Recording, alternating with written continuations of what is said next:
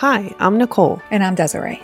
We are both mothers who run a support group for perinatal loss. Through our group, we have met many wonderful families and have had the honor of hearing about and sometimes meeting their beautiful babies. We notice that families feel relief when they can share openly and feel seen when they meet others who are telling similar stories. So we created this podcast as a space for families to share the stories of their babies. We want to honor and remember these children. We want to help you navigate your life after loss, and most importantly, we want each story to give you hope. So please join us as we share these stories of grief and love. Welcome to the Blindsided Podcast.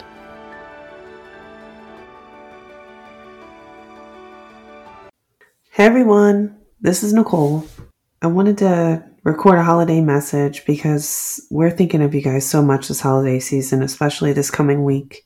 I know it can be so hard, just the thought of getting together with family who are all going to be happy and you're still stuck in a place that you don't want to be. I think a lot of times too, people don't understand, can't understand, who haven't been through it because they don't know why we are grieving so hard over someone that we don't have these memories with.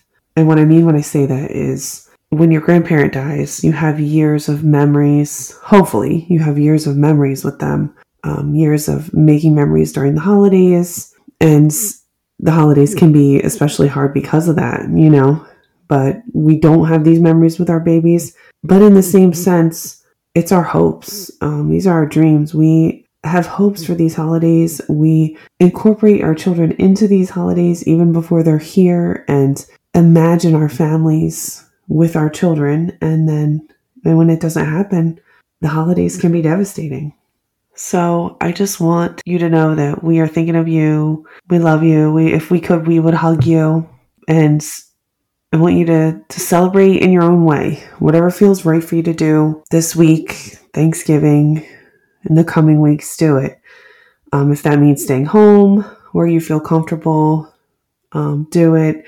If you just want to get away, you don't want to see anyone, go away.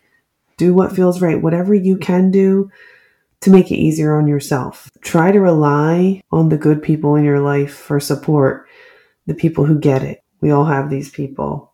If you don't, we'll be your people. But don't do it alone, especially if you don't have to. One way that I would say brings some joy back into the holiday is to commemorate and incorporate your baby into the holiday somehow. In previous support groups, me and Des have made plates and had people, set a place at their tables. The one plate we made said, "You should be here." I still have mine. Another thing you could do in your house is to light a candle just in remembrance of your baby and let people know. Maybe put it next to a picture of your baby on Thanksgiving. Another thing that a lot of people do is to donate in memory of your child, whether this is a Christmas presents or a holiday meal for someone who can't afford it. It's a really nice thing to do, and it does give you joy. It gives me joy anyway. I will say that. I don't mean to project, but it does. Doing good in memory of your child is a satisfying feeling.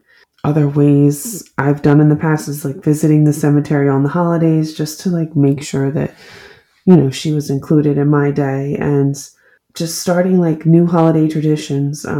My bereavement counselor, she told us in group that every year she would purchase flowers to be placed at the front of the church. So every year, Christmas time, she would buy flowers for the church and then they would be there for the services. Be realistic with what you are able to do. Don't overextend yourself or overexhaust yourself. Make sure you have an outlet for pent-up emotions, not even just pent-up emotions. Make sure you have an outlet or find an outlet, especially during the holiday season, holidays are already stressful for people. People are already heightened. And then here we are in our grief. So it can make it a lot harder just to deal with people. I exercise regularly. Journaling was really great for me, and walking, meditation, anything to give you some kind of relief to help you end or begin the holiday. Allow yourself to feel the grief and sadness with the joy of the holiday so you don't get stuck on these emotions. Feel them. Allow yourself the time to feel them, and then move through them and continue. One of my favorite holiday traditions is all these angel ornaments I have for my daughter. Every year the local hospital would have a little ceremony and we would get an angel ornament. But it's awesome when we pull out all these ornaments and you can see like our tree is full of them, and it makes me happy when I see them, and I feel like she's with us and she's remembered. And I hope that you all can find something like that this holiday season to either start doing or continue doing that makes you feel like your babies are close during the holidays. I'm super thankful for all of our listeners. When I look and see where everyone is listening from and how these stories are just impacting people, it's amazing to me, and I feel honored. I feel honored to be able to provide this platform and feel honored that anyone would even want to share their story with us. So thank you so much. Super thankful for you all. If you need extra support or need support at all, please reach out to us. You can email us or Facebook message us. My email is Nicole@theblindsided.com, Desiree's Desiree@theblindsided.com. But we're here, and we hope that you're surrounded by love the coming weeks and that you take time for yourself. We'll be posting new episodes soon, so stay tuned, and thank you again. Nicole, thank you so much for sharing advice on how to survive the holidays as a grieving lost parent. I want to talk now about how to support a friend or family member through the holidays after the loss of their baby. Navigating festivities and gatherings can be really overwhelming for these families. The holiday season can be particularly challenging for those who have experienced the loss of a baby. I think it's so crucial to offer support in a thoughtful and compassionate manner. That said, if someone is close to you and going through this difficult time, here are some ways you can help them survive the holidays. Number 1, regular check-ins.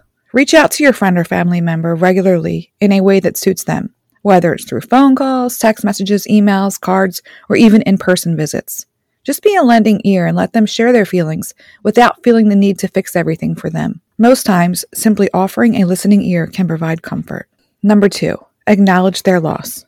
If you gather for a holiday meal, consider creating a place setting at your table for the baby. However, it's essential to be sensitive to the parents' feelings. Beforehand, inform them of your intention and ask if it would be okay, as some families may find this gesture comforting while others may find it triggering. Number 3, thoughtful gestures. A sweet idea is to fill a small stocking or gift bag with items that convey your care and support. Consider including items like a nice candle, cozy socks, a cute mug with tea bags, or even a thoughtfully framed poem. These small gestures can let them know you are thinking of them and their baby during this difficult time. Number 4, accompany them to the gravesite. If they're comfortable, go with them to the gravesite. If the cemetery allows, you can also bring along flowers or even a holiday decoration. This can be a meaningful way to show your support and provide a sense of companionship during what may be a challenging visit. Number 5, plan ahead for difficult days. Make plans to touch base with your friend or family member during the upcoming holidays or on any other days that they may be dreading, like birthdays, anniversaries, meaningful dates like due dates, etc. Even a quick call or video chat can provide a sense of connection and support during tough times. Number 6, say their names. It's so important to acknowledge the baby's presence in the family. Saying their names and showing that you remember their baby is a meaningful way to show that their existence is not forgotten, especially during family gatherings. Remember the partner. Don't forget to support the partner as well. Grieving is a shared experience, and even a simple hug while mentioning the baby's name can go a long way in acknowledging their grief. Number 8, donate in their baby's memory. Consider making a donation to a local nonprofit organization in memory of their baby.